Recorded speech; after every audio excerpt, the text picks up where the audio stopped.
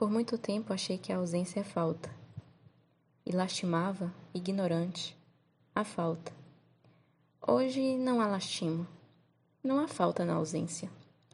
A ausência é um estar em mim, e sinto-a, branca, tão pegada, aconchegada nos meus braços, que rio e danço e invento exclamações alegres, porque a ausência, essa ausência assimilada, ninguém a rouba mais de mim.